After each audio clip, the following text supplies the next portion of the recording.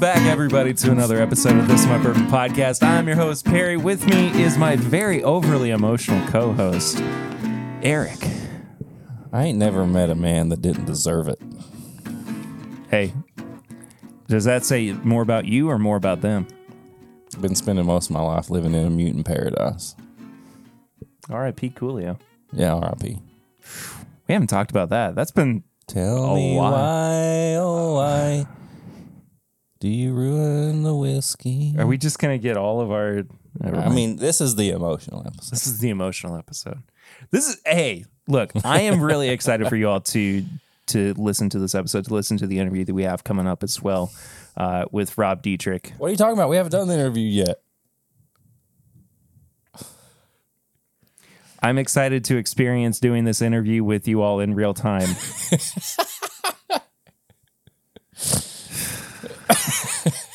Are you regretting putting me on the side with you? Like you could maybe a little bit. I feel like we're going to recreate the Homer and the Bart where you just start choking me at some point. No, Eric and I are on the same side of the studio table now. If you're listening, you want to see that, go to youtube.com. For now. Oh shit. Okay, I'll be good. Yeah, you will. You turn the heater down a little bit. I had to turn the heater down a little bit. It was hot in good. here. Okay. How are you? I guess is that how we start these episodes? I've literally been here for like 2 hours. Oh my gosh, you're ruining the. I mean, I just illusion. got here. I feel good. This is like the magician who comes out and just ruined everything. He goes, "Look, I got 3 rabbits. Okay, here's all the cards that are up my. I gotta look. This girl can really like bend her legs like into this side of the box. It's a fake leg. It's a fake legs that are on the other side. And yeah, so let's just do this. Look, here's a fake hat. I put it on the table. A hole opens in the bottom. Abracadabra, my. And just pull it out. Anyway, this is your first time here. I'm sorry. What? No, if it's the first time for you, if it's your first time here, thank you so much for being here. Subscribe if you haven't done so already. Like the video on YouTube. Comment. Hit the bell notification. All that good stuff. Give me a glass while you're talking. Oh, okay. I'm gonna fly and blind you. Oh, all right. Then we got a early review that we're gonna do too. We'll get to that in just a second. But follow us on social media as well, at My Bourbon Pod or at Whiskey Mutant. You can also support the show at patreon.com/My Bourbon Podcast for as little as $8 a month, for as little as $5 a month to get bonus content. But most importantly right now, we are currently in the middle of I'm looking at the wrong camera. This episode is a mess. We are currently in the middle of a fundraiser for our friends over at splash.org. They provide clean drinking water and good hygiene opportunities for underprivileged folks across the globe. They are absolutely wonderful. They do some... Every orphanage in China, you said? Every orphanage in China, they provided clean drinking water to. So, yeah. We're running that fundraiser through the first couple of weeks of December because we got a little bit of a late start on it in November. And big announcement, I guess. On the second Saturday in December, I can't remember exactly what that is. I think that might be the 10th. Yes, it is the 10th. We are going to be doing a big live stream as a final push to raise money for Splash. We're going to have some special guests stopping in as well. Some folks who have donated and want to, be a part of that and whatnot. But we're also going to be doing some giveaways as well during that live stream. So more details on that to come over the next week or so. But if you would like to be a part of the giveaways that are going to take place that day, head to splash.org/TIMBIP, TIMBP, to donate. It's going to come up with a Give Forms site page thing that you can donate through. That is our unique donation page. So that is the best way for you to donate to them, just so we can also keep track of everything throughout the giving process. So please, please, please donate, and we appreciate the heck out of you all. Yeah, appreciate it. So too. So Flying Blind is how we're kicking off this week's episode. Flying blind. Eric's got a blind sample for me. I do. Just for you. What you thinking? I feel like I know what that is. Do you? Or maybe I don't. Do you? I don't know. Do I? Probably. Okay. I think you can guess this. I got faith in you. We're going to continue our flying blind training for Perry. So, assuming Matt Madness goes for the third year.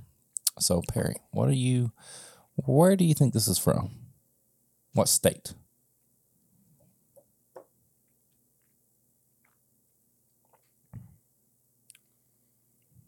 I want to say Kentucky.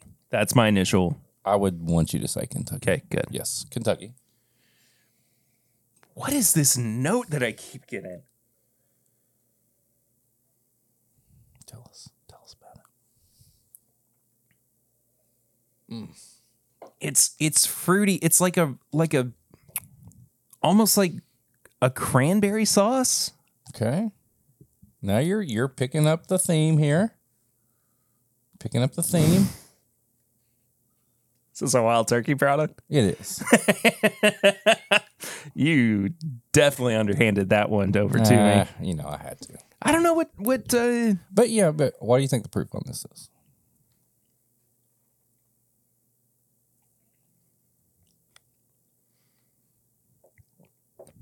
I'm going to say 112.8 proof. Close. You would have been within that Yeah. range. Okay. It's 110. Oh, okay. I didn't know if it was an old rare breed or not, but it's a turkey or a Brussels pick. Yes. What warehouse is this from? I don't think it's Camp Nelson. I would say Rick House K. No. What's my favorite Rick House? K is? No, what's my favorite Rick House? Oh. You know this. A? No. One they use for Russell's 13. Oh. The first Russell's 13. Camp Nelson C? No. Camp Nelson A? No. I don't remember, dude. I'm G. sorry. G is really your favorite. Yes, I've said it before. I'm sorry. I'm bad at remembering things like that.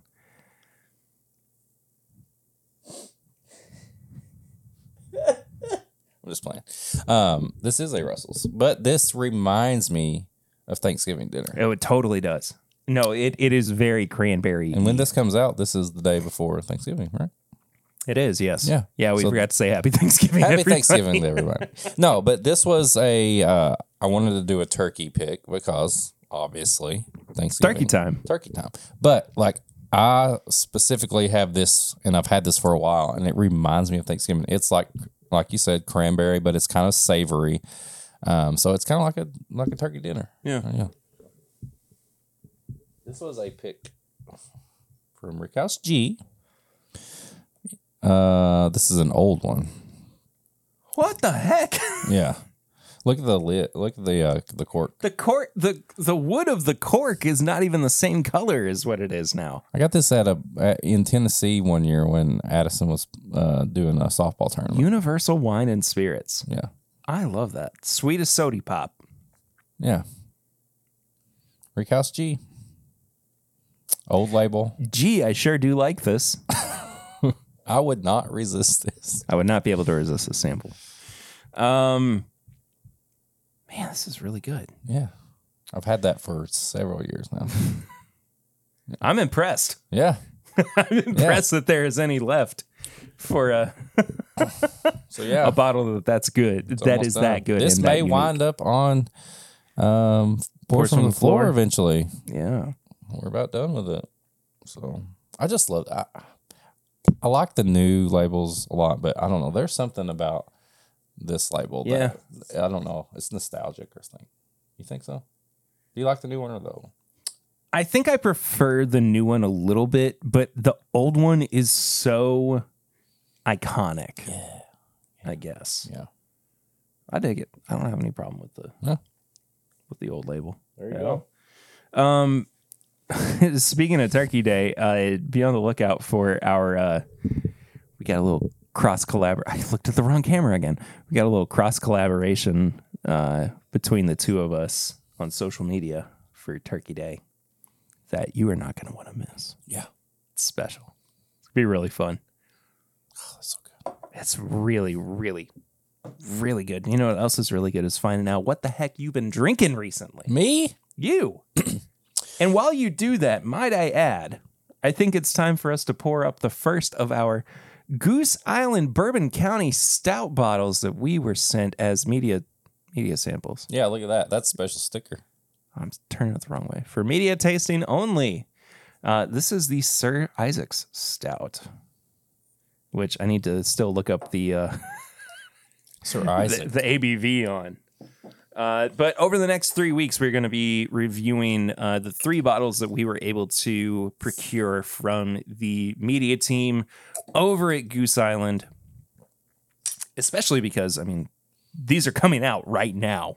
And if you can find any of the allocated releases, we want to make sure that you know about them. And I, for full transparency, am not a big stout drinker. So if you are not yourself, you may find my review more towards you. And then if you are a stout drinker and you're well versed in that, then you'll find out what Perry says, because he is a stout man. It's so aromatic. He's a stouty boy. I am a stout boy. He's a stout boy. That's so dark. What have you been drinking recently? Rabbit Hole. Really?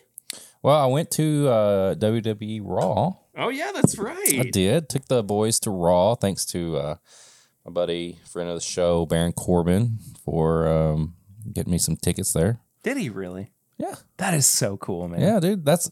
Those seats are on the opposite side of the camera, and so they're like front row. Well, you told me to tell Papa Ritter that you were going to be going. Yeah. You didn't tell me anything about like what you were going to be wearing or what to look for. I didn't know. I figured he would be able to point me out. Well, yeah, he was able to because you had 2 championship belts over your shoulders, right? Yeah. Yeah. I mean, I knew he would be able to find me. He was like hat backwards, championship belts on each shoulder. Kids in front of me. Like, yeah. He knew. No, but like, it was awesome. Like, he knew. But yeah, Papa Ritter always knows. He always knows. He always knows. I just get a text from him during that. He goes, "Dude!" I was like, "What?" He's like, "I saw you." I was like, "Sweet." Oh, it was a good show. But I had I was at the Yum Center. I was in Louisville, and they have a whole rabbit hole bar. That's very cool. Yeah. So I had a couple of neat pours of rabbit hole, and I'm going to say it's pretty good. But the main regular rabbit hole bourbon in a Coke Zero is fucking amazing. Really? Yeah. Because I had a neat pour there. They were nice enough to let me because they were like, "You're at a wrestling event and you're asking for neat?" And I was like, "Yeah, I like bourbon." And they're like, people were coming up to them and being like, "You got any vodka?" and stuff like that. And they're like, "I don't know." But they're like, "Yeah, try this." And I was like, bourbon place. Yeah. They gave me pretty much 3 samples. And I was like, "These are all good." And I was like, "But I got to go back down for the rest of the show and with my kids. So I need something that I can sip on for a while." And they're like, "Okay." So I was like, "Give me that." I can't remember what is it like a maroon label or a blue one? I can't remember. I am so sorry, Rabbit Hole folks. No. I cannot remember. Sorry, me too. I was just there. But Rabbit Hole, like their normal on the shelf offering in a Coke Zero, is one of the best Coke Zero and burbs I've had. Nice. Like, it makes me want to have that just for that purpose. Wow. You should then. Yeah. Why not? Why not? Why not have it around? No, it was good.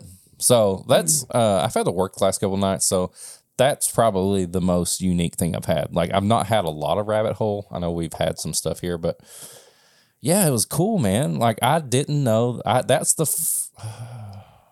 think that may be the first time I've been to the Yum Center. I've been there for a couple of shows, concerts. Not really shows. I call them shows. See, I feel like I will call every, like, if you're the biggest band ever, I will still say I'm going to the Backstreet Boys show, whatever. Well, funny enough, I did see the Backstreet Boys there. Well, there you go. Yeah, saw them with Lucy, and then I saw John Mayer there too. It's different, dude. It smells so dark. It's different. Well, last night on my stream, if you haven't seen it, I did a kind of review comparison between the RD1 101 proof small batch, which is finished in French oak. I tried out the Barrel Craft Spirits Bourbon Gray Label as well, and then also had some of the Old Fitz 19 year. Humble brag. A humble brag. You can have some. It's right there. I know. I'm just saying, like, how many other people get Old Fitz 19? You, baby. It was a media sample. I know, but you gotta like represent. No, we got it. I know, but you had it last night. Yeah, you should be like fair enough. Flexing on them right No, now. I felt good about it. Don't get me wrong. There's people setting up their tents right now for this, and they don't even know if it's coming out. My poor dad was like, hey, I really want to get a bottle of that. I was like, go set up a tent right now at the distillery? I should have told him. I mean, he's almost retired. Let me just smell it. Pour some. I will, but I've got this dark magic here in front of me. Dark magic. Oh, my God. That was my nickname in high school. Yeah, because your nipples. Smells really good so far. What do you think about the Sir Isaac Stout? Like, I could drink this but okay, how long, let me ask you this. How long do you sip on a stout? It's not a beer that you just take down and be like, give me another glass. I usually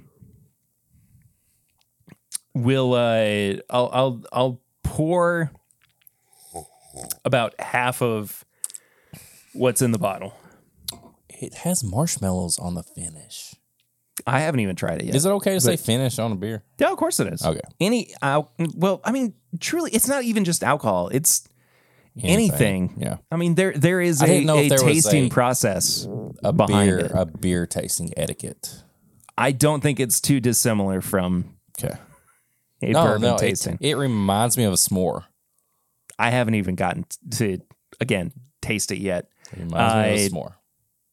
Bourbon County brand Sir Isaac Stout. Stout aged in bourbon barrels with figs, graham crackers, and natural flavors. It is 13... Graham crackers? Graham crackers.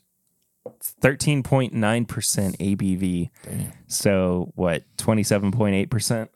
Or, excuse me, 27.8 proof. Damn. That's pretty high for a beer. I looked at the wrong camera. It's okay. I'm still getting used to this new setup. It tastes like a freaking s'more. Oh.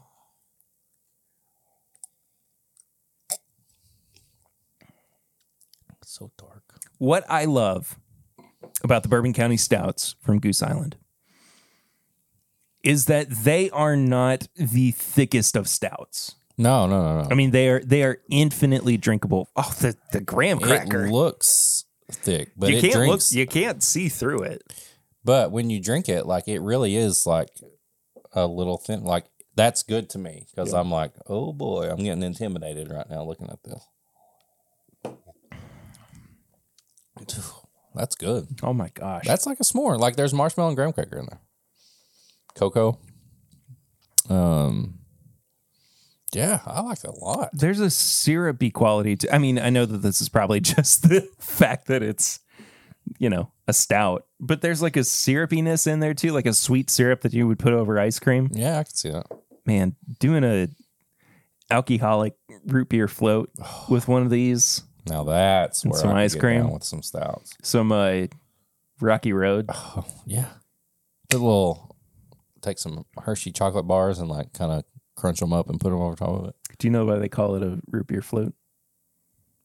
Why they call it that? Why? Because the ice cream floats to the top. Duh.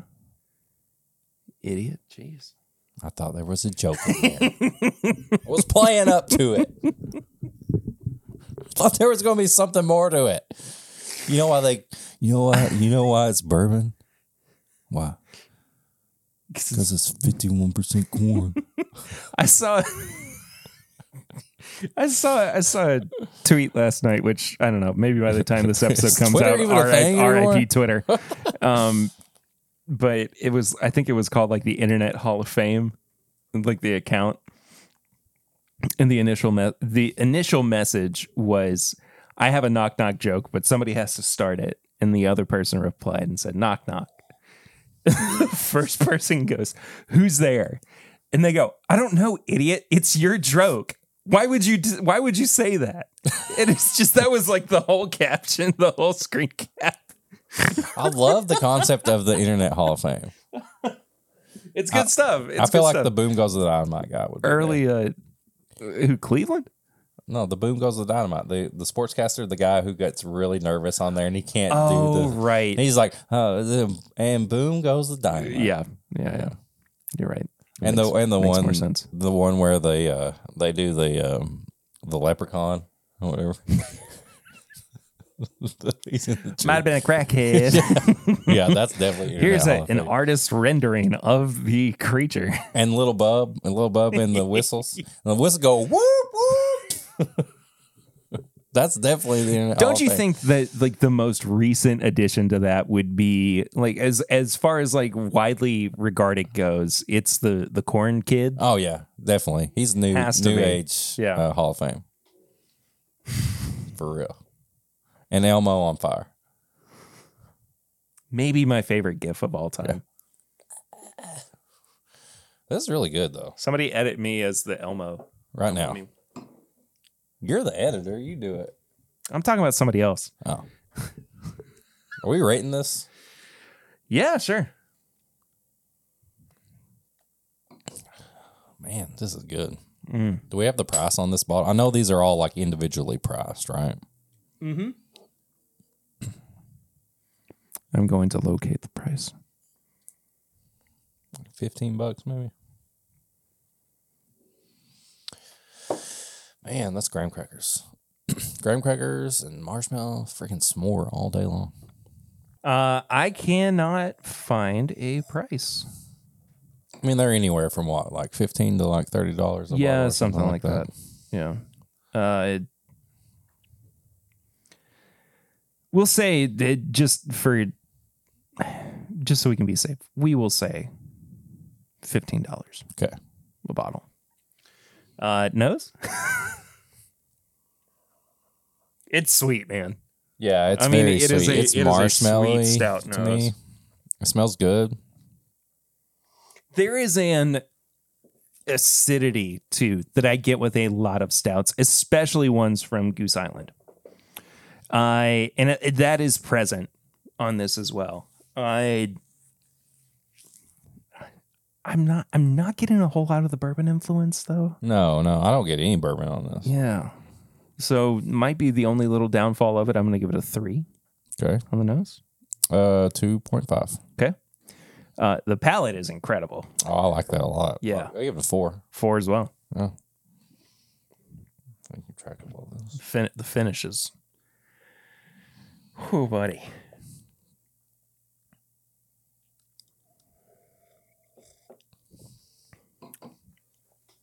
I do get some chocolate on the finish. I'll say a 3. I think that front end is my favorite part. Finish is just chocolate. So yeah, I'll say a 3.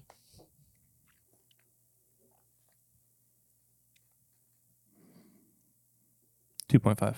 Okay. So are we the same right now? No. Just about, yeah, I think. Price at $15. I mean, that's a lot for a beer, but the gimmick kind of behind these is that you can hold on to them for a while. Yeah, it literally says on here, develops in the bottle up to 2 years. Yeah. It's a long time. Yeah, and plus, like, it's a good value. You could drink this for, like, I would drink this all day. All day is like, I could pour it up and then sip on it throughout the day. And that's what I was saying earlier. I think that I wasn't able to finish that thought, but I will usually pour, like, half of the bottle into a snifter, and then I will put the rest of it into the fridge.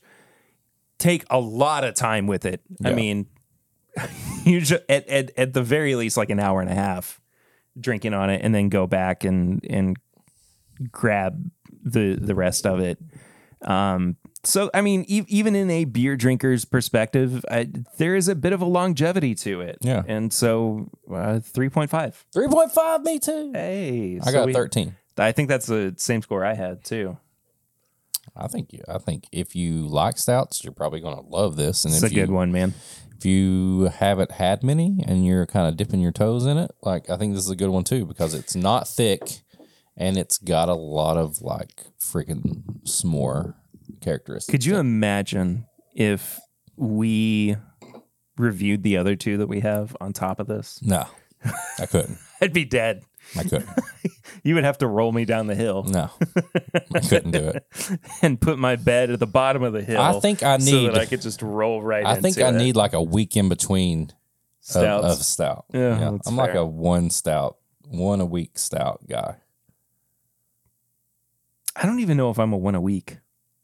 I mean, right now, yeah, like for this purpose, yeah. No, you're like one a month. A monthly week stouter, maybe. It's that time of the month. Perry's got a stout. It's that time of the month. Stout time. Yeah, leave him alone for a week. Gear up, everybody! It's stout time. Yeah, he's getting ready to hit a stout. No, I mean, I like I said, I drink them more often than you do. Yeah, you do. But that's good though. They're good, man. Yeah, I could drink on that. I could pour that like Christmas morning, and like just like put it back in the fridge, pour a little bit more, and just sip on that all throughout the day. So Christmas morning actually is a really good time for a stout. Yeah, Christmas Day in general, great time for stouts. I like some eggnog too. Yeah. Lucy's grandma makes this. It's like a custard drink. I might have talked about this on the podcast before. She calls it Christmas punch. Ooh, I like that. And it's almost like, as a kid, what you want eggnog to taste like. Yeah. Like super sweet and super custardy and everything. But not too terribly long ago, I had it with bourbon for the first time.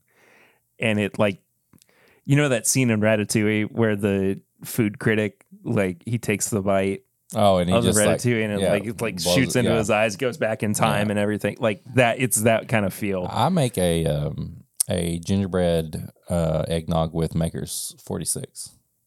I would love to try that. Yeah, every year I do. I think you talked about it last year too. Yeah, I'll talk about it again, but when it gets closer, I'll make. I would absolutely Merry Christmas. Love to try that. It's your Christmas present. Your Christmas present's on the way. Yours is still being picked out because I'm really thinking hard about it. I thought I knew exactly what yours was going to be as soon as it hit me. For real? Yeah. Damn. No, I'm going to stick with mine. I was like, I need to rethink this, but no, I know. No, I did. I've been figuring this out, and I've been consulting people about it. Wow. Yeah. We have last year's Christmas present that you gave to me was like top 10 Christmas presents of all time. And I was thinking about it too, because the energy of it is so big. Real big. But the actual item itself is so small. Yeah. Yeah. Makes sense. And that killed me. That absolutely just, I had a full, like, just crying, laughing breakdown over it. Oh. And now we're super happy to be joined by longtime friend of the show. We've had him on before, back in Bourbon and Beyond in 2019. I say we, you weren't even there for it. I wasn't there. Yeah, that's all. I'm here now. That's all that matters. Rob Dietrich, the master distiller or master blender, whatever you want to call him, of blackened whiskey. Rob, it is so good to see you and chat with you, man. Perry, it's good to be here again. Good to see you again. Yeah, it's been a minute. We've all gone through hell over the past couple of years and major life changes and everything. But I think it's kind of nice to be able to reconnect. And I just want to say, how have you held up over the past couple of years? Are you what's your kind of mind state been since everything, the world completely changed? Yeah, I mean, I feel like everybody obviously had some significant changes in their life during that time. For me, it was I took the COVID time to be able to rebuild my lab, which is behind me right now, and really kind of focus on really dialing deep on some of that. Had some projects that I did with some friends, So yeah, I think honestly, it was. I tried to make the best of it. Was it a time where you, and I mean, of course you did say that you took that time to rebuild your lab, but creatively, were you kind of in a different headspace than you had been before, just because you kind of had maybe a little bit more of freedom to try new things out?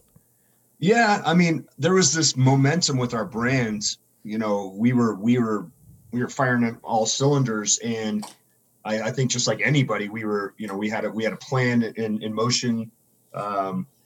We were really focusing on what we call on premise, which is restaurants and bars, and getting our brand out there. And restaurants and bars closed down, so we focused on and that's the interesting thing about COVID. People didn't stop drinking; they just stopped where they were drinking. Right. So for us, it was like. For me, I had a lot more time. That's why I kind of redesigned my lab so I could really kind of fine tune my process on how I can create different blends and different whiskeys. I've got a little 20 liter copper still over here that I can play around with different. That's cool. Different recipes and just mess around with different things. So I feel like we just shifted our focus and it just kind of really created even a longer arm of blackened whiskey. It really was pretty exciting just to take that space and do something with it. Yeah, and I think that's evident, especially when you consider just the products that Blackened have put out over the past couple of years. We're going to get to a little bit later in this episode reviewing the Wes Henderson collab, which sidebar for that. I found it so infinitely hilarious that the first thing Wes did after he retired as a hobby was to do the thing that he retired from. Yeah, but you never get it out of your system. You never get it out of your blood. Like he was probably retiring. He was probably retiring from structure. Sure. Like the way I look at it is, now you have the freedom to just, go and play and have some fun. Like, all the things you've been, wanting to do. And, when we approached Wes about that, it was, he was really excited about it. It was something that he was like, yeah, that's perfect. I want to play it around a little bit, have some fun. So you all were the ones who approached him first? Yeah. What was that process like? Like what was your all's kind of goal with partnering with somebody like Wes? Well, this was kind of honestly, this goes all the way back to the founders of Blackened Whiskey is Metallica, and Metallica is all about collaboration with other artists. They obviously, they're very focused on the music that they make, but then they collaborate with other artists and create some amazing music. So was really inspired by that was to, you know, for me, I feel like I'm a whiskey artist in that sense. I like to create and make unusual things. And so we started this a limited edition Masters of Whiskey series where we started with Willett Distillery, Drew Colesveen at Willett. He was a good friend. We did a collaboration with Drew and Willett, and that was our first limited release of the Masters of Whiskey, where I'm collaborating with other master distillers to create cool and unusual expressions. And the Wes Henderson was just really, that was the next series. I mean, Wes was a great friend of Dave Pickerel. It just made a lot of sense to keep embracing our whiskey family in our whiskey community and doing these fun collaborations. We're always so focused on our steady, everyday whiskey that we're making. He's making Angel's Envy. Everyone, they're focused on their production. To be able to just step outside of that for a minute and have a moment to just create something unusual and fun outside of the normal scope of things. I think most distillers are kind of they're embracing it because it's an exciting project to be able to do. So Wes was so much fun to work with. He's Kentucky bourbon royalty, Kentucky whiskey royalty, and such a cool, down to earth, humble guy. And to be able to work with him on this project was just a lot of fun. I want to talk about that collaboration, aspect of things too, because when we think about Blackened, we think about this process that the whiskey goes through, and it has music pumped at it, right?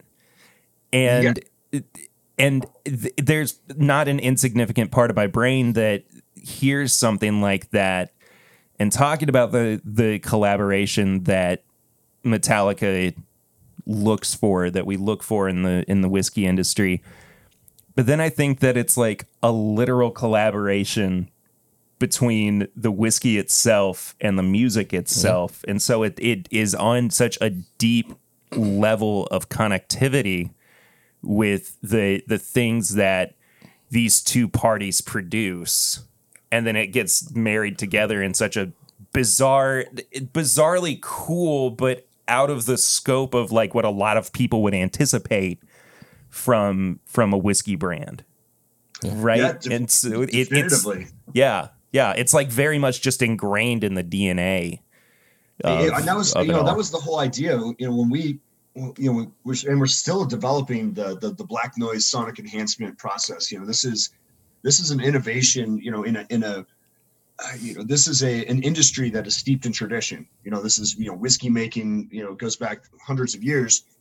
We're doing something that's definitively different in the sense of we put some science behind this. The idea, the concept, I think it was easy to come up with in the sense of, well, you have the loudest, heaviest metal band in the world, and you have one of the best whiskeys in the world, and you're combining the talents of both of those into one liquid package, so to speak, and you're doing that with the sonic enhancement. If you think about regular aging, when you char the inside of a barrel, that creates a caramelized band of sugar from the wood. And so when the spirit is interacting with the wood in the heat of the day, the pores are open, that spirit is moving into the barrel, picking up all those flavors, all those the color of the wood, and then when it's cold at night, it expresses back into the belly of the barrel. Now, if you're applying the Black Noise sonic enhancement process, you're looking for 9 different flavor markers from the oak aroma panel. Every one of those flavor profiles are coming from the wood itself. So what we did was we had a barrel that was our control barrel, basically. We did not apply sonic enhancement to. We had that in a separate room. We had 2 barrels that were in a different room that we were not applying. I'm sorry, backwards. 2 barrels that we were applying sonic enhancement to. 1 barrel that we were not applying sonic enhancement to. And we're taking samples from those over a period of 60 days. And you're able to identify the elevation of those profile markers when we sent all these samples off to the lab, and we were able to identify exactly what was going on inside the barrel by applying the sonic enhancement. Sonic enhancement, we're playing low frequency music. We worked with Meyer Sound, who creates that wall of sound for Metallica. They created a proprietary device that we use that creates this vibration. You've all been to a concert where you're walking around, right, vibration in your chest, that right movement. We're doing that inside the barrel. That motion is happening inside the barrel. You think about, even if you look at the label of a blackened whiskey bottle and you see that sound wave on the front, that is a physical representation of the movement of sound. That's what we're doing inside the barrel. Those peaks and valleys. Yeah. That's motion inside the barrel. And it's intriguing. I feel like we're just scratching the surface on what sound can do. Not only just in whiskey production. I've seen people doing this with cheese. There was a cheese maker, and I wasn't expecting that to be the. The guy did it, but they play different music. Obviously, we play Metallica music and playlists to our music or to our whiskey, and to the barrels within the barrels to create that motion. But this guy was doing it with cheese and in different chambers, and it makes sense. Like it's not just it's starting. I really feel like we're scratching the surface on something really huge here. What if they took a barrel and it was like a single barrel and they just put it on stage with Metallica for an entire tour? Oh, we've talked about that. I mean, that concept is we talked about it, and initially the biggest issue with that is the legality issue of it, because you can't, everything, you think about bottled and bond and warehousing and sure insurance and licensing and the regulations of taking a unregistered barrel of whiskey on tour. Because we talked about this. We talked about like lining a whole backstage. The whole stage with barrels and a wall of barrels just being pummeled by Metallica music on tour. It's awesome in concept. Legally, almost impossible. Like you couldn't do it internationally for sure, and nationally, it would. There's just so many regulations, unfortunately, and that kind of sucks because it's such a cool opportunity to do something really unique and unusual, but we're so highly regulated in this industry that we unfortunately can't do something like that. You got to start your own law, the Bottled and Banned Act of 2023. Exactly, man. Let's just do it. Yes. Just change the rule. Let's just make our own rules. Better to ask forgiveness than permission, I guess. But maybe not so much with whiskey and alcohol. I feel like we need to, kind of. Anyway, this does bring up a good point too. That I'm curious just what the relationship with this sounds like I'm alluding to some like grander issue or something. That's not the case. It's just I'm curious what the relationship with the whiskey and Metallica is at this stage in the game, because I mean it's been a few years since it's been on the market. People are very familiar with this whiskey at this point too. But as far as like some of the decision making that goes into it, like James doesn't drink, so that's he's potentially removed from that part of the conversation. So what does that look like between the band and you all in the whiskey making process now? Yeah, I think most importantly, when they came up with the idea to create a whiskey, they understood that just going to a large whiskey distillery and saying, hey, let's make a Metallica line and slap Metallica all over it was not authentic. Right. They everything that they do is about authenticity, 100% connected to whatever they do. And, that's why they initially reached out to Dave Pickerel to create the whiskey. They wanted someone who was just as skilled at what they do in making music. They wanted someone who's just as skilled at making whiskey. And that's, they initially went to Dave, and then shortly thereafter myself. And it was, about the authenticity of making a whiskey that stands on its own, that stands shoulder to shoulder with every whiskey out there, and stands on its own accord. And that was really, so I think, what's been great about working with Metallica on this is that they approach everything as an art form. They're artists first and foremost. And so they allow me to have the freedom to be able to create new expressions, to be able to come up with these ideas, like the Masters of Whiskey series. This is our the Black and Whiskey team. We all work hard together to create these fun expressions. And it is an evolving art form. So the band is very much involved in one, allowing us to have the freedom, but also giving us that vehicle to be able to release these expressions with, and to really get the whiskey out there to a larger audience. And I think working with them, I just did a bottle signing with Rob Trujillo, the bass player, last weekend in Houston. Yeah. And it was so much fun, doing that kind of stuff, with Rob, because he's such a passionate guy, and he was literally out there because his son's band OTTO was playing in Houston, and so we're like, well, let's just do a bottle signing while you're out there. And he's like, yeah, of course, let's do it. So they're very much involved. They really dive deep. A week before that, I did a meet and greet and whiskey education with Lars and Rob in Florida, in Hollywood, Florida. The band had played out there, so we did this little whiskey, 150 people. So they're very passionate about it. They always want to learn. They're always asking me questions because they're like, we don't know how to make whiskey, like what. So I'm always ask questions from the band. So it's a fun relationship. I have a really good time working with them. They're all down to earth. James lives an hour and a half away from me here in Colorado. So I'm up there, fairly frequently, smoking cigars with him. I don't drink with James. He has a solid appreciation and understanding of the artistry and the craft of making whiskey. But I'm also respectful of his space and his beliefs, and he's respectful of mine. And I think that's the beautiful balance right there, is that, there's no, you can't do this or you can't do that. It's just like we're just respecting our beliefs and boundaries. I feel like you've got, I was just thinking of this, you've got so much pressure on you. You've got the freedom to make a whiskey for if not the biggest metal band ever.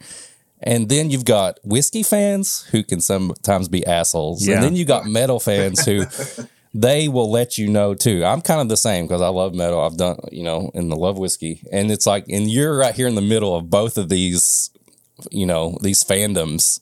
And it's like, you've got to make a whiskey that just doesn't, it's just going to blow both of these people away. Man, I've never thought about that. I mean, I got anxiety just like thinking about it. It's a weird place to be. My background, I was the master distiller for Stranahan's Colorado Whiskey. That's where I cut my teeth. I learned. My mentor was Jess Graber, who I helped. I worked with him to create Tin Cup whiskey as well. So my roots are definitively in making whiskey. And then also, my background before that was in the music industry. So I spent 10 years in music production, touring with bands, event management, that sort of thing. And the pressure is real when it comes to, you've got the whiskey community who is very critical about how their whiskey is made, who makes it, specifically, if it's a celebrity whiskey, you're going to someone immediately, you get the eye roll, like, oh, celebrity whiskey. Yeah. And what they don't understand, it's real whiskey makers making the whiskey. That's the difference. I feel like the difference in most celebrity whiskeys or celebrity brands, you're not seeing the maker.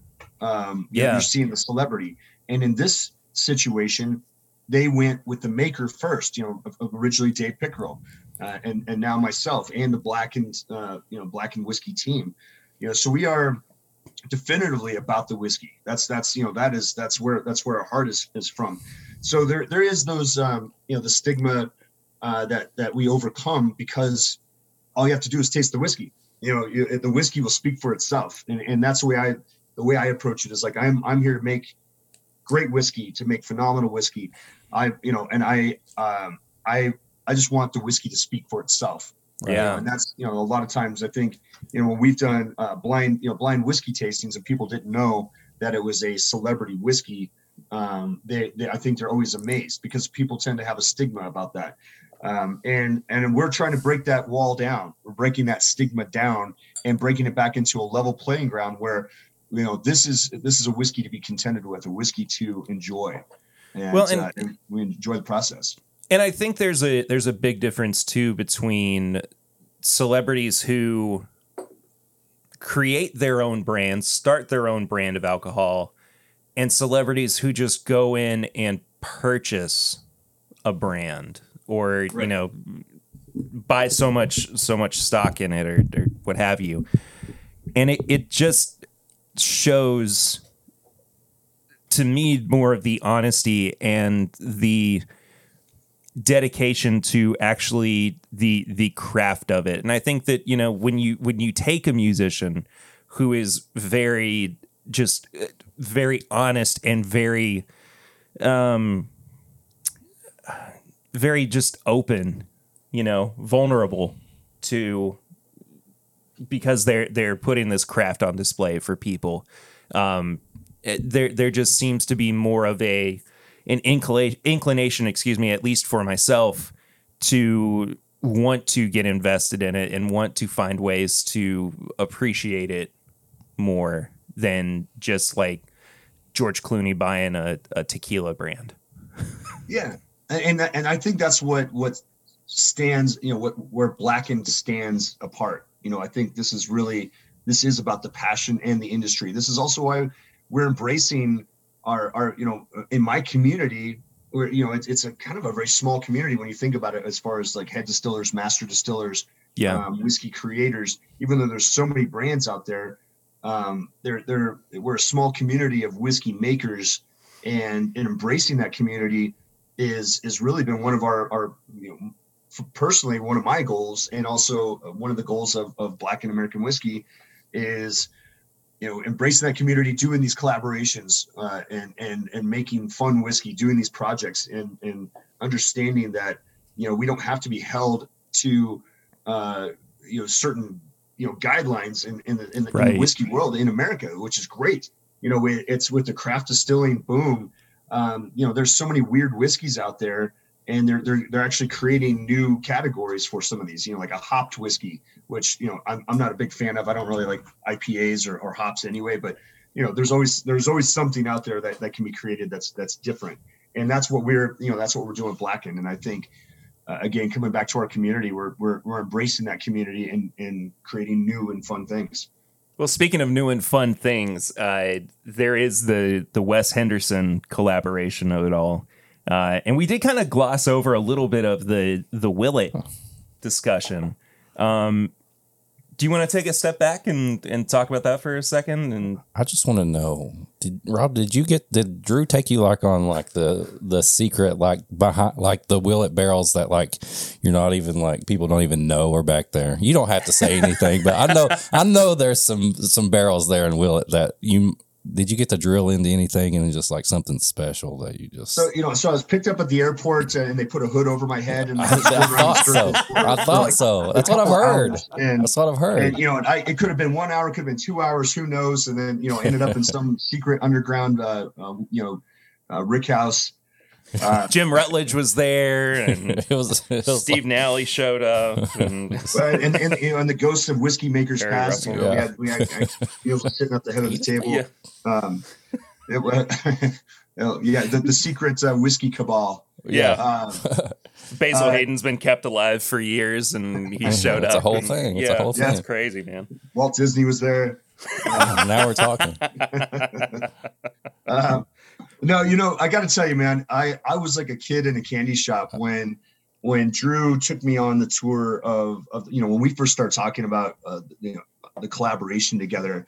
He said, well, what do you want to use? And I was like, what do you mean, what do you want to use? He's like, well, which whiskey? And I was like, like that, like literally, it's like opening the doors to the candy store and like, okay, go ahead, just go, rummage around and find And so we went through the rick house, and he was popping bungs, and we're pulling samples out, and I'm in heaven, like absolute heaven, tasting all these great whiskeys.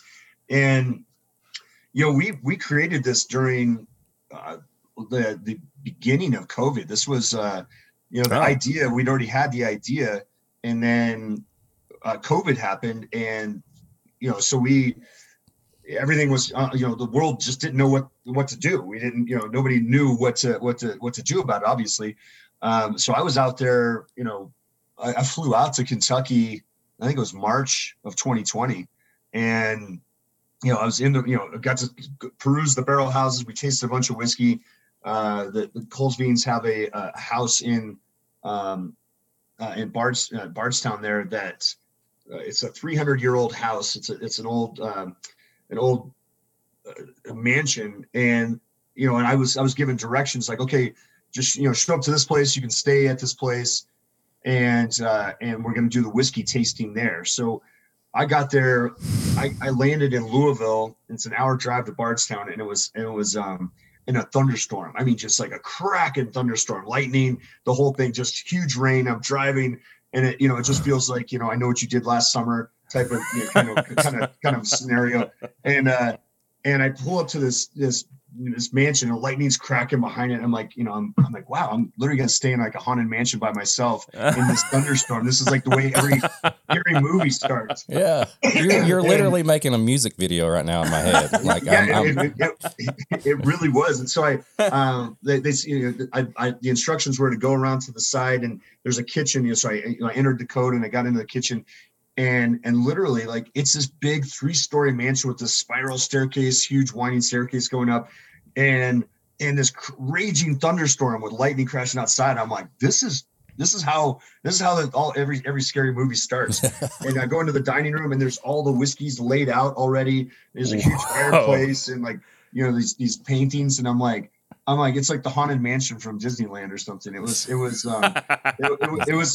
it's funny because the next day, like, you wake up and like the sun's shining, and like it doesn't look, but it was a little intimidating coming into that place in the middle of the night, which was funny. And then the next day, Drew and I sat down.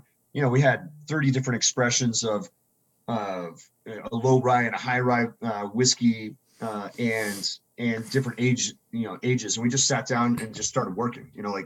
We just started nosing, tasting, and we really found our palates were very similar. That we had pulled very similar whiskeys from we working kind of independently. We really pulled all of these samples out, and then we narrowed it down between each other.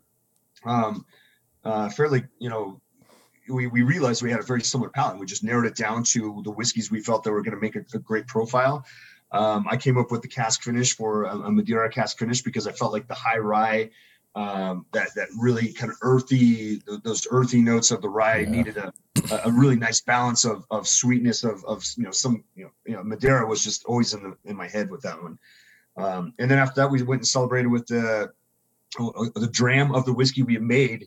A couple of drams. We actually made a bottle of it. And then we celebrated with a cigar and sipping on the whiskey we'd made that day. So it was awesome. Like those are the kind of days that are just like, like you're epic. Like, this is my job. Yeah.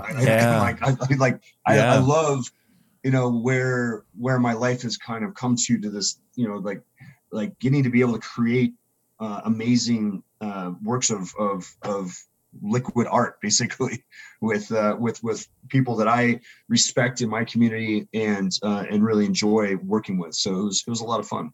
I feel that craft, that conviction behind it for sure. Yeah. And it is so inherently Willet Rye. I love it.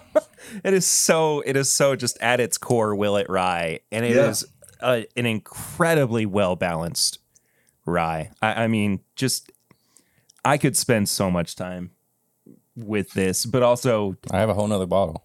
There you go. All right, I'll be right there. I'll be right there. There we go. Yeah, like, let's go. Hop on the next plane. Yeah. We've got a guest bed for you too. I could set something up in my basement that's like a haunted house if you just wanted. If you wanted to do that, relive the whole experience. Yeah. That would be. Don't go this way. Don't look this guy in the eye. Just keep walking. I got to tell you, it's so much fun. You know, when you say inherently will it, I mean, it really, I'm a huge fan of will it. When we came up with the idea and the concept, like, where do you want to start? And I was like, I want to start at the top of Mount Everest. I want to start at Will It. You know, I'm such a huge Will It whiskey fan and everything that they've done. And I think it was just fun to be able to, to create and just start there, because everything else is it's a tapestry of art. You know, I keep saying art, but that's exactly what it is. Wow. Yeah, no, it's drinkable art right here. I mean, it's so good. Before we move on to the Wes Henderson collab, as we were talking about all this, it got me wondering: was there ever a conversation about a special Blackened release with the Blacklist that came out? Yeah, we did a special box package, I think, with that. We honestly, that was such a top secret project that they were working on that we didn't really get a peek behind that curtain until it was too late to really plan for it. Sure. The first time I got to hear, and you're referring to the Blacklist where they played, where they had different musicians from all over the world. Yes. Playing their favorite songs from the Black Album. And excuse me, I was up at James Hetfield's house. We were sitting on his back porch smoking cigars, and he was so excited about it. He pulled out his phone. He's like, "Hey, you got to hear this!" And he played the Miley Cyrus, Elton John, and Yo-Yo Ma collaboration of Nothing Else Matters. Yeah. And he's like, listen to this. And he was like, I'm getting goosebumps. He was like, showing me his arm, and I'm like, I'm getting goosebumps. This is like, it was just it was so cool. And to see how excited James was over it, after all these years of making music and still being excited about working with other people and seeing what they can do. He's like, I never would have thought to approach the song this way, or, to do this kind of version. And I think to me, that's impressive, and it's inspiring in the sense of just seeing how excited that he is about the world that he has helped create in music. That same kind of inspiration I feel in the whiskey community. Yeah. It's the same thing. So we didn't get to do a Blacklist. We did a special box release with that. One release that we did do, which was, honestly, one of the pinnacle moments of my life, I think, when we did Batch 100, the Blackened Whiskey Batch 100, we did a 2 vinyl record box set release for Batch 100, and the band had reached out to me to select the songs. They told me to pick 12 songs. And I sent those songs to Lars, and Lars was going to curate it down to 6 songs. And we initially the idea was just to release a 1 record box set, but Lars liked every single one of the songs I had selected so much. He's like, we're releasing a 2 record. It's going to be a 2 record box set, which I was like, what? That's awesome. And I picked some live versions, and so I was able to not only select the songs, but dedicate them to different people in my life, to my fellow veterans that I served in Somalia with and in the Army. Oh my gosh. I was able to dedicate that to them, to my metalhead friends in high school. So it was for me a pinnacle of my career. And I got to kind of make a record with Metallica. So, that's amazing. I mean, like not to shortchange what you did, but it's like creating the ultimate Metallica Spotify playlist that is then approved by Metallica themselves, and just I don't like my brain is short circuiting a little bit thinking about how cool that would be. Yeah, it was. I was blown away. Like I still am. I still am like so humbled by the experience, and also just I was so excited by it. I mean, I dove deep. You know, I was selecting songs. You know, like Metallica, Mexico City, 1989. You know, where James Hetfield's coming in with like some flamenco guitar, and then right into it was really pretty extraordinary. And we used that playlist. We used the playlist I selected to sonically enhance the batch 100. So not only did we, that was that playlist, you could download it on Spotify, but if you got the vinyl record, and I'm a huge vinyl, I've got like probably 2,500 records. And I love vinyl, love music. Yeah. So for me, it was like such a culmination and epitome of, and they were picture discs too. So it's like, on one side, there's pictures of the band and Dave Picker on one, and then on another one's me with the band. I was like, what is my life right now? It's awesome.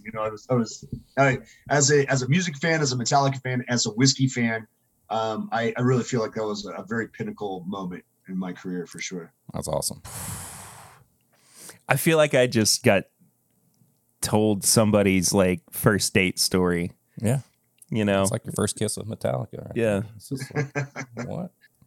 I don't know. I just like that you actually dove in there and like, because it's like if you get that task of picking those songs, you can't be lame and just be like, Enter Sandman, here we go. But you got to you got to go in there and you got to let them know that you're a fan. You got to pick the stuff that like people may not know or like stuff that's like they're gonna be like, oh yeah, So that's awesome. Yeah, that was a great story. I love that. Yeah, Lars even mentioned that. He's like, oh, he's not a.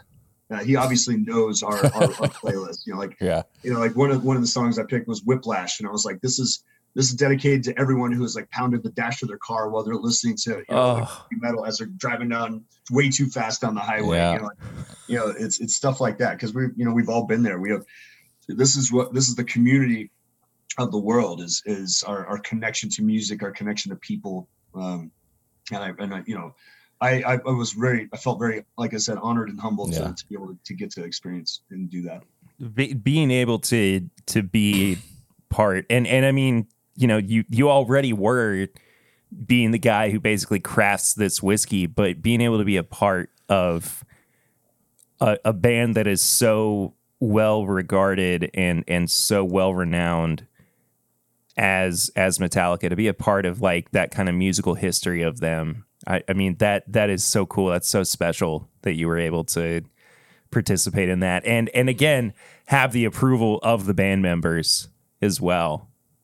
It's still like mind blowing to me. Like I'm still ecstatic about it. And I think I always will be. It's just, I agree, man. It's a huge honor. I get emotional a little bit. I feel like, Let's talk about this Wes Henderson collaboration, and then we're gonna get you out of here, Rob. This is a 116.2 proof Kentucky straight bourbon whiskey finished in white port wine casks. You all approached Wes, as you said initially. Yeah. What ideas did he bring to the table that he kind of wanted to see at the end of this collaboration as well? What's interesting about this collaboration is that everything, I've been very, I've taken up the mantle where Dave left off. I've made some tweaks to Blackened Flagship, as you evolve, like every blend is always going to change a little bit. And I've endeavored to make it, even better, which I know Dave would have been doing. This particular collaboration, this is a project of passion and again, the fellowship of the community that Dave was a part of. Dave was one of Wes Henderson's best friends, and one of the projects that Dave left unfinished was he wanted to do a Kentucky straight bourbon cask finished in white port, and so the idea was to finish Dave's project, and that was the whole point. Was that's why I went to Wes. Is like, look, we we want to finish Dave's project. This was his last project that he was working on. He didn't get to finish it. Let's finish it. This is an honor and a nod to Dave, his legacy. It's also continuing that connection and connectivity. And of course, when Wes and I sat down, we made it our own way. We're both nosing, we're both tasting, and we're finding our balance and levels of what we wanted to do with it. But this was a community connection to honoring Dave's legacy and finishing the project that he did not get to finish. And that I think was really important. I just, once the idea was there was no not doing it. We had to do it. And once I told Wes the idea, he was like, yeah. I mean, it was like an immediate yes. He wanted to be a part of it. And we're both proud and honored to be able to do that. And so, and finish Dave's project and to also do what we do best and making whiskey together and having some fun and connecting. So, I was just talking to Wes yesterday, about, those bottles are hitting the shelf here very soon. I was and I was just talking to him about it yesterday and how excited we both are to do it, to work together on this project. And also to, this is a kind of we're finishing that last project. It's rich, it's spicy, it's very fresh, I would say too, in terms of what you can kind of expect from products on the bourbon market today. Such an interesting iteration too of Blackened. I mean, I find those little nooks and crannies where you can still kind of see that it's from the same company. Right. But it is its own whiskey, its own bourbon. It stands on its own beast for sure. Yeah. Absolutely. On the nose, it's got this like sweet, like just classic bourbon, but then when you take a drink and on the palate, like there's like so many layers to it. You know what I mean? Like, and going from the Willet, the rye to this, it's just like, it's so awesome that two completely different projects, but you still can feel like the similarities in both of how they're made, I guess you would say. Not necessarily, they're different things, but I don't know, it's really good. Like, I don't even know. I'm glad you enjoy it for one. And it was fun too, is that I think you're always surprised to see who's a Metallica fan. And Wes is definitely a Metallica fan as well. And we both selected the playlist for the sonic enhancement of the whiskey during the cask finishing. And because I'd had the opportunity to be able to select playlists prior to that, I gave Wes first crack at it. I'm like, you have the entire discography of Metallica. You select the first the first 6 songs, and I'll select what you don't select. I will dive deep and select songs that will balance that out. Right. So I know it was fun for him to be able to just have like the entire discography of Metallica to sift through and dig and then his reasons behind the songs that he selected. It was really cool. It was really fun to be able to work with him on not only the whiskey, but geek out on our mutual love of Metallica at the same time, and have fun with it. And at the same time, when we finished making when we were sitting there and when we finally got to narrow down and we're like, oh my God, this is it. This is the version right here. I raised a glass and I was like, to Dave, and we did a toast to Dave right there on the spot. And it was a cool moment. Every story is just emotional here. Like, I mean, this is just like to Dave, man, to Dave. Yeah, that's for real.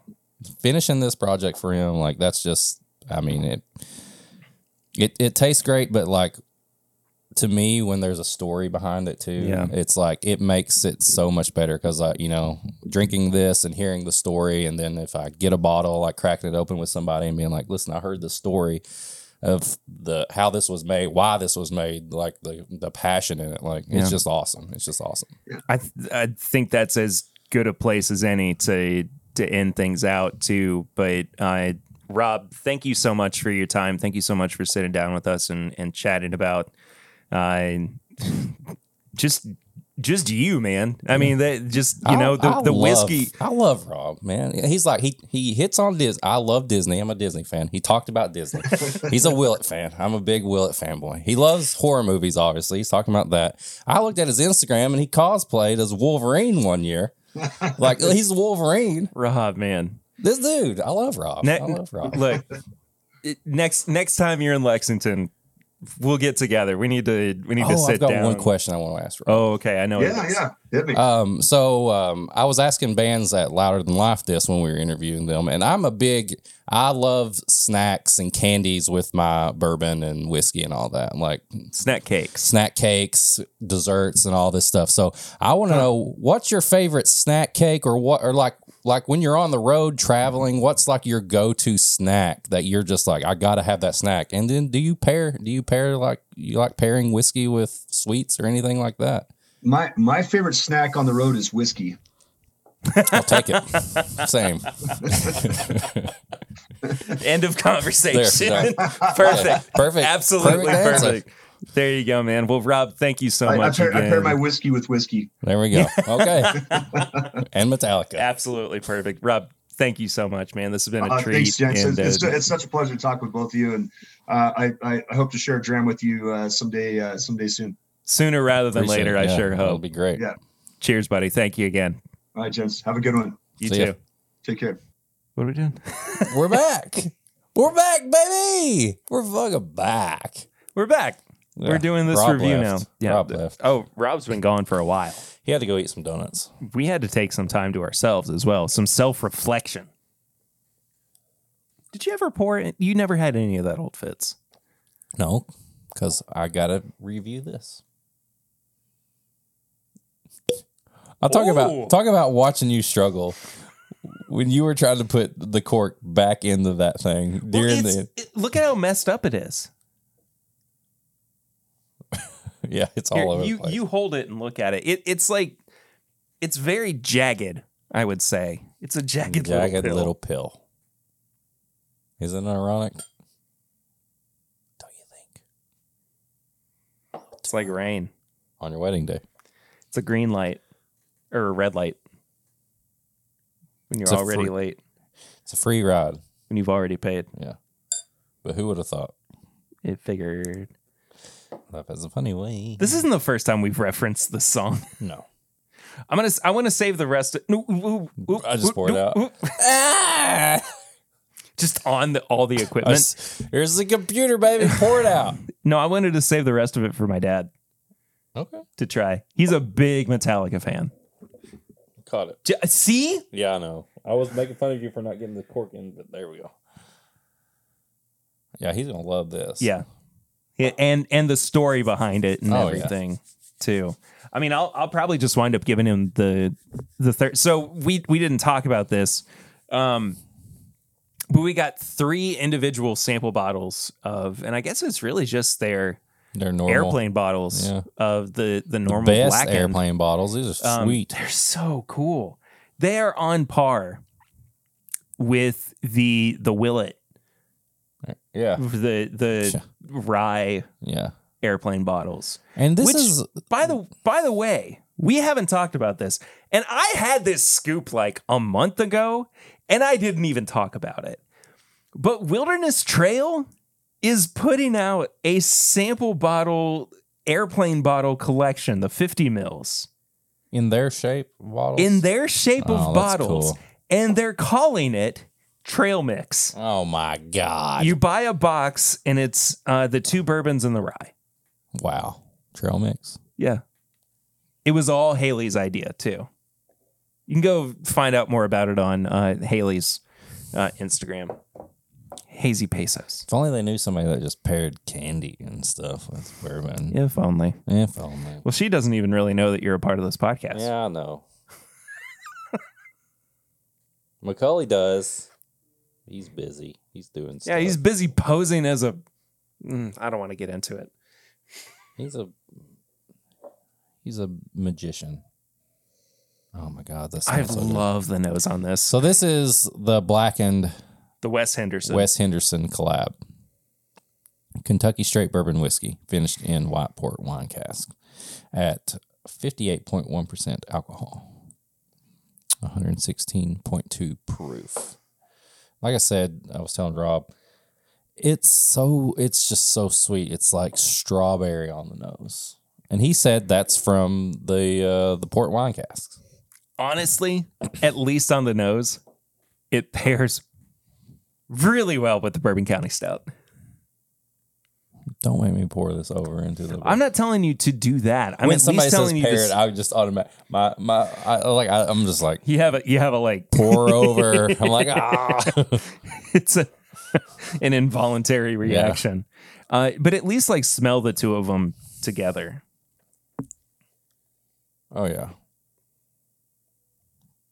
Yeah, it's like if you put like a little like strawberry jelly in with like some peanut butter or something, like a strawberry peanut butter and jelly.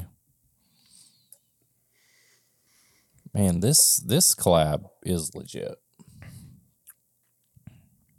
They killed it. It's really good. Yeah. Like no joke. Like I know we just did the interview. I know the story behind it is amazing, but 100% like this is legit. It almost smells like it reminds me of like an older wheated bourbon. Like that strawberry, like that sweet strawberry note on the nose. It reminds me of like some old like Heaven Hill or Buffalo Trace like wheated bourbon. Like it smells so good. Whiskey Advocate. Dang. The MSRP is $100. Oh, I'd pay that. I thought it'd be more. Dude, Whiskey Advocate, though. I mean, this is a like even before getting into the intricacies of it all, this is a buy for me. I want a bottle of this for sure.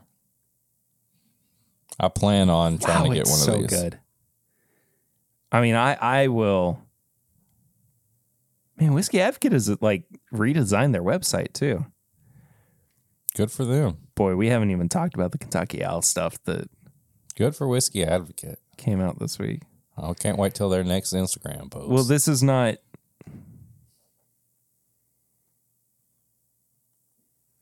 Okay. Can't wait till they're pairing magazine again. Oh my gosh. So much good bourbon that's coming out. All right. Bourbon that I hope is good. Well, this is good. This is phenomenal. For $100 a bottle, and again, like the fact that they went through the extra measures to finish this and craft it in the way that they did, it is evident. This may make my top 10. There is a good chance of it. For sure. The nose is phenomenal. The palate is there's more layers on the palate. Like I had to dig deep a little bit more, but it's like the strawberry on top, but then there's like almost like a freaking like what am I trying to say here? It's like a charcoal, like a sweet rub. You know what I'm saying? Like it's like you're smoking something and it's like this rub that you put on the meat, but like the charcoal flavor and the smoke and the sweet and like caramelized and stuff like that. 100%. Yeah. Wow. The finish is really good too. I actually think the finish might be my least favorite part. I think it goes a little bit flat and a little bit short. 116.2 proof. It doesn't drink like it. No. I mean, this is dangerous. Yeah, real dangerous. At the very least. Especially on the nose. Like I'm saying, like I smell this and I'm just like chugging it. Like, well, in our review system of nose, palate, finish, and price, where every category is out of 5 and we give a final score out of 20, what would you actually give the nose? The nose, 4. I'm going to go to 3.5.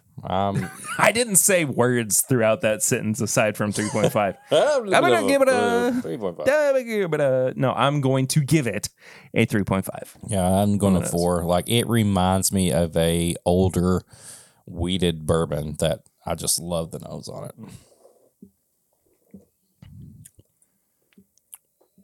it. See, the palate is where this really, really shines through for me. I mean, it is so many flavors in this. It's a 4. I'm going to go a 4 again. Yeah. Yeah. Wow. Yeah. Finish is the weakest part for me. 2.5. Yeah. 2. I'll say a 3. Okay. I mean, I like the finish, but like you said, it falls a little bit short. I get some extra, like maybe vanilla whipped cream notes in there. Did you hear that? What was that? I don't know. It sounded like a truck was coming through our neighborhood. I don't even know if that picked up on the microphones. That was just strange. But yeah, 3. I get some notes, but it does fall flat. Like, yeah. I like that I get some extra stuff, but it doesn't last very long. See, I don't even really get extra stuff. I just get a continuation of the flavor, but then it's just kind of over. Yeah, for me. No, I get it. So yeah, I'm going to give it a 2 on the finish. I really actually like the price being at $100. Oh, I'm fine with that. And I think that part of that comes from the fact that over the past few years, our expectations of what a limited edition bourbon, a limited edition whiskey is, or what it should be priced at, that has changed so much for us. Yeah. Right? Yeah. And my inclination at $100 is to go, that is like, for the layman, the kind of ceiling for what they are willing to pay for something that they wouldn't be able to get on a normal basis. Yeah. Right? That is a splurge bottle. Yeah. That is something special that they want to pick up, share with somebody else, and say, hopefully, I really like this and I want you to like this as well. Yeah. So honestly, like in this day and age, at $100, it's like a 4.5 for me. Oh, really? Yeah. Okay. I give it a 3.5. I mean, I think it's above an average pricing. Yeah. Like, I think I'm okay with 3.5. Like, I think when you hit 100, you got to start really thinking about it. I think it's worth it. I mean, there's obviously if it was $80, it would be better. Well, whatever. But I gave it a 3.5. I think it's better than an average limited edition pricing. I think overall that gets me at a 13.5. I had a 14.5. Maybe I'm at 14.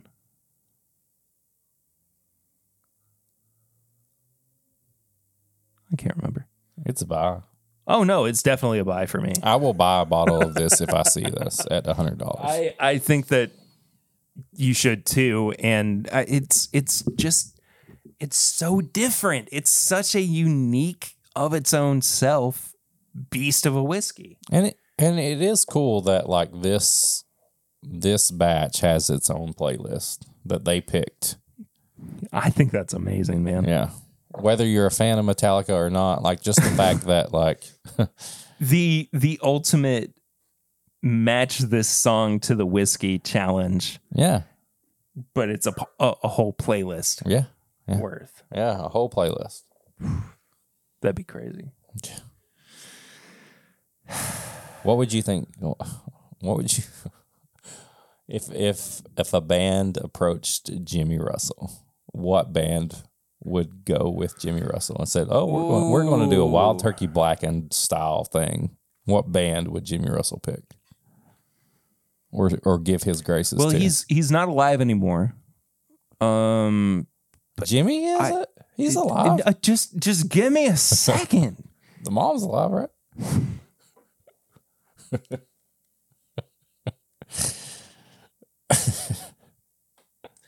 He's not alive anymore, but I feel like Merle Haggard. Okay. Kind of like more like classic country, but still, kind of modern sensibilities. Kind of artist would fall into that. I don't know. I think the first line of defense would actually be whoever comes up to Matthew McConaughey and says, we want to do some kind of musical partnership with Wild Turkey. I could see Jimmy and Mushroomhead. See, I was thinking like Jason Isbell from Drive By Truckers. No. Okay. Well, this is where our musical conversation, I feel like, kind of breaks down a little bit because we don't know. Yeah. Jimmy and Mushroomhead. I don't know Mushroomhead. Yeah. What about...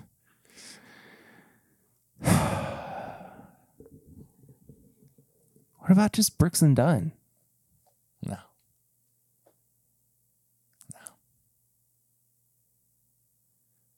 Tim McGraw. Okay, I can get behind Tim McGraw.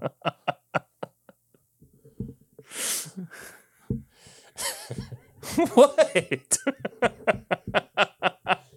You think any boy in the world, but please, don't take the girl. I would love to hear Jimmy sing Chattahoochee. Wait, no, the Cherokee song by Tim McGraw. Oh my gosh. No, we need to move on. We really need to move on from this part of the conversation. What? Next week's news, Tim McGraw launches bourbon with Jimmy Russell. Who was it that... Never mind. This is a dumb bit of the podcast. Let's move on, shall we? A bit? This is legit. Too legit to bit. Too legit to bit. That's a serious conversation series where we don't joke about anything because it's way too personal or way too serious. Can't make jokes anymore, apparently. Comedy's dead. You can't say anything. Can't say anything. You got a knife right now. I'm dead. This is the worst episode we've ever done. What? It's amazing. No, it's really Rob great, was so good. Best part of the podcast. Do you have any high proof hot takes? Yeah, Charlie Brown. Lame. Came out hot there. It's lame, Charlie Brown. Why do you think Charlie Brown's lame? Because he is. Snoopy is Okay, are you talking about like Charlie Brown, the character, as a... No, hold on. Charlie Brown as a means to represent the Peanuts? Not like... Because I don't... like the Peanuts as a whole... No, they're good. Is amazing. Charlie Brown himself is lame. I don't think... But they put his name on it. They put his name on it. Okay. Charlie Brown and the pumpkin. Charlie Brown's Thanksgiving. Whatever. He is so annoying. He's like Caillou's annoying uncle. You know what I mean? Like, he's just...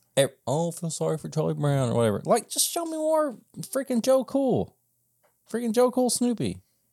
Show me more Linus. Charlie Brown himself is lame, and they should not put Charlie Brown on the name. Even though I wasn't a security blanket kid, I'm the oldest of my family. My little brother was the security blanket kid. My grandfather called me, Linus, and my little brother Rerun, which is his and Lucy's youngest brother. Yeah. Which, as I've gotten older, it's made me laugh more. But yeah, Charlie Brown, lame. Take the name Charlie Brown off of the specials. Call it Snoopy's pumpkin. I don't care. He's lame. He's lame. Worst Halloween costume ever. Okay. That's my high proof hot take. Charlie Brown, lame. Everybody else? Charlie Brown, shut up. Cool. I like everybody else.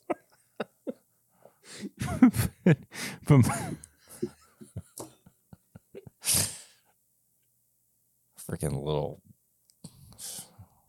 stupid shirt. Put some different clothes on every once in a while. Well, I don't have any high proof hot takes this week, so let's move on to tips and bits, please. Your kid didn't even want to watch Charlie Brown. my kid didn't even want to watch the thing that I was going to recommend this week because she is a child and she doesn't have emotional intelligence in the way that we as adults child. Do.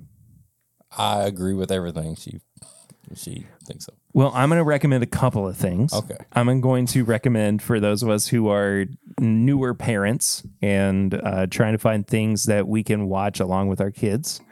The TV show Bluey, which is originally Australian created. I know the meme is alive and well. Incredible. Season 2 episode Sleepy Time is some of the best TV that you will ever see, especially as a newer parent. Is the mom alive? The mom is alive. Okay. Just check it. Nobody's dead. Okay, yeah, just making sure. Nobody is dead. Like most media with dog families. That's fair. Somebody that is totally fair. But on brand with everything else that we have talked about and done within this episode, Rob brought up listening to the Miley Cyrus "Nothing Else Matters" version. Yeah, with Metallica. With James. But the Chris Stapleton version is in heavy rotation in my playlists and my recently played music of Nothing Else Matters. It's so good, man. I would play it, but then I would have to pay royalties or how much do you think you'd have to pay? A lot. Thousands. Yeah, probably. Okay. I would say so. I'll play it for you when we're done. Okay. So you can hear it. I'll tell you all about it next week. Yeah. Tips and bits. Eric? Tips and bits. If you aren't watching Andor, you're messing up. We are on episode 11 of the 12-episode season. Every episode has gotten better. It's so good. Can't even talk about it because I know Perry's not there yet. I'm 2 episodes in. I really like it so far. It just keeps getting better. Andor, you have to watch it.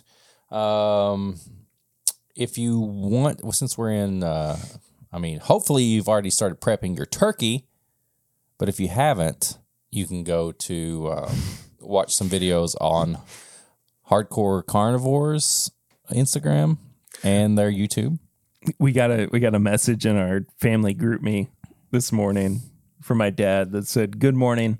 Just wanted to let everybody know that the turkey has begun the thawing process." Yeah, exactly. I put mine out to thaw too. Did you really? Yeah, it's time. There you go. And I'm going to brine it for about 24 hours before, so I got to get it thawed out for a couple of days. I feel like if you're gonna go for the long brine, you may as well go for like 3 days. But I have a different brining process. Okay. 24 hours. Okay. It's a whole bag. It's a spiced up thing. Anyway. It always has to be a whole bag. Yeah. You never can go half bag. You never go half bag. No. You got a whole bag. Yeah. What are we talking about? Hardcore Carnivore on YouTube. Malcolm Reed on YouTube. And Meat Church on YouTube. All those brands, those cooks, those smokers, whatever you want to say, watch them. Turkeys, pork, anything. Like also go follow all of them individually on OnlyFans. No, they don't have OnlyFans. No, they don't do that. See where this guy's mind is. Yeah, Meat Church. Oh, come on. Meat Church. That's Hardcore Carnivore. Malcolm Reed. You think they would have OnlyFans? Come on, just think about that. Listen to yourself right now. I think I'm the one that has to be edited. This guy over here. But no, like those three are some of the. I watch their videos on YouTube and Instagram. And I've learned a lot about smoking and grilling and stuff like that. So I'm recommending those 3 Nice. companies, channels to watch if you want to, and they do turkeys too. So if you're just now figuring out what to do with your turkey, you may have fucked up. Well, but there's always next year. there we are. There's always next year. Godspeed. I think we should put out some bonus content this week. Oh, you think so? Well, we're pretty early on in our recording schedule. Are you tips and bits today?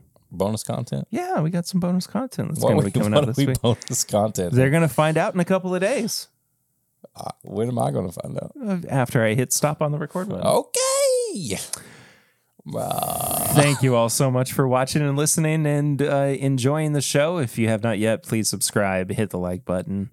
Do all the things that make sure that you are able to keep up with the show and its weekly schedule, I guess. Yeah. But I mean, also, it's always on schedule. Yeah. Oh, no, it always definitely comes out on Wednesdays. Yeah. But usually at 3 a.m. Eastern. But if they want to get it early, yes. You know what they do? We go to the patreon.com/mybourbonpodcast. You didn't even let me finish. For as little as $1 a month. One. You can get all the early stuff. One. Nothing. Metallica. One. It hit me right then that you are taking advantage of being on the same side of the table as me so that you can do everything like in my face. One. Yeah. We definitely don't have a big brother, little brother dynamic. And at $5 a month, you can get all the bonus content.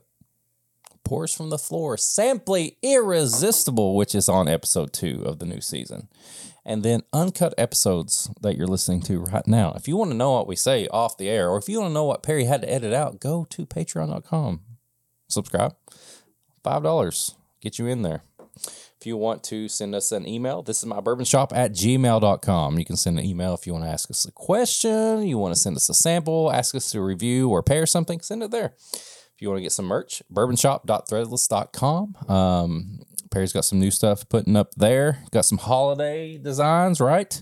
Soon, yes. Okay. If not right now, then within the next couple of days. There you go. If you want to get some Whiskey Mutant merch, it's whiskymutant.myshopify.com. Use WM25 for 25% off. I'm trying to get rid of all the stuff I got so I can get new stuff. So go buy something. I'll send you some stuff. I'll put your sticker in there. If you want to leave a message for us on the Barrel Ring segment, 859-428-8253. You leave a message. We play it on here. You're on the podcast. And then we talk to you, not in real time, but you're on there. So you can literally tell your friends, I was on a podcast. You're the third host for that day. Or if Swan's here, you're the fourth host. So do that. If you want to follow us on all social media, it's at MyBourbonPod. Instagram. Maybe not Twitter. I don't know. I don't know if Twitter's even around right now. Yeah. My brain just had to do like a reset to understand what you were talking about there for a second. But yeah, I don't know what I'm gonna. I genuinely do not know what I'm gonna do without Twitter. Like not a like, because I use it for like news headlines and like I have a humorous side of things too that I rely upon with Twitter. So Perry's a little spicy on Twitter, apparently. I'm not. Oh. No, like I don't. Never are. Okay. At My Bourbon Pod on all the stuff. We have a Facebook group. This is My Bourbon Podcast Facebook group. You can follow me at Whiskey Mutant on Instagram and TikTok. I do have a Twitter. I don't ever check it. So if you send me a message on Twitter, I probably didn't get it. He's never gonna check it. I've got a pretty good. It's scathing. Tweet on my personal. You get canceled. Twitter. PRitter1792. Yeah, at PRitter1792 if you want to get all of his personal stuff. Yeah, but it's... Go into his DMs. He'll tell you where he lives. It's about A-list celebrities doing podcasts. Okay. Who is it? No, it's just... Who's in your mind when you think about it? Like, they should just stop. Honestly... I know somebody's got to pop up in your mind. I think when I first drafted this tweet, it was about the Office ladies. Oh, April's gonna be mad. She loves that podcast. Well, here's the thing. Tell her that too. Okay. So when we all hang out, she's gonna be mad. There, I just tweeted it, so you can go. check it out. If it that Twitter might has be been deleted. That might be my very last tweet. Eric's reading it right now, just to give you an update. Do you know what I mean, though? I get it. Like it. I get it. Anyway, go check it out. Check out the Blue podcast, apparently. No, that is completely different. I'm talking about people who like anybody who has been in the spotlight consistently in like the public conscience. Yeah. Like they started podcasts and they're like, I don't want to get into it. Happy Thanksgiving, everybody. You got to check out the YouTube. Oh, yeah. Check out the YouTube channel, youtube.com/This Is My Bourbon Podcast. Give us a review as well. Yeah. If you're feeling thankful this week. Yeah. And you want to show thanks. That's what I want for Thanksgiving. I want a review. Leave us a review, please. That would be a great way to show us that you are not only listening, but that you care and that you want the show to shoot up in the charts. Yeah. Tell Mom all about it, too. And be successful. Please do. Yep. Happy Thanksgiving, everybody. Yes. I hope you enjoy some turkey. I hope you enjoy some wild turkey. Do some pairings. Tag us. If you do a pairing, tag us in it. Tag me, Whiskey Mutant. Tag Perry Peter to 1792. Tag the podcast. My Bourbon Pod. We should do a hashtag right now.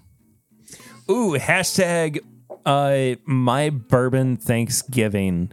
This is my bourbon Thanksgiving. There we go. This is my bourbon Thanksgiving. Hashtag this is my bourbon Thanksgiving. Show us what you're pairing and drinking on Thanksgiving. And we will check it out and read it out on next week's episode. And we'll put it on. I'll reshare you. Sure. We'll put it on I'll share you. We'll put it on a t-shirt.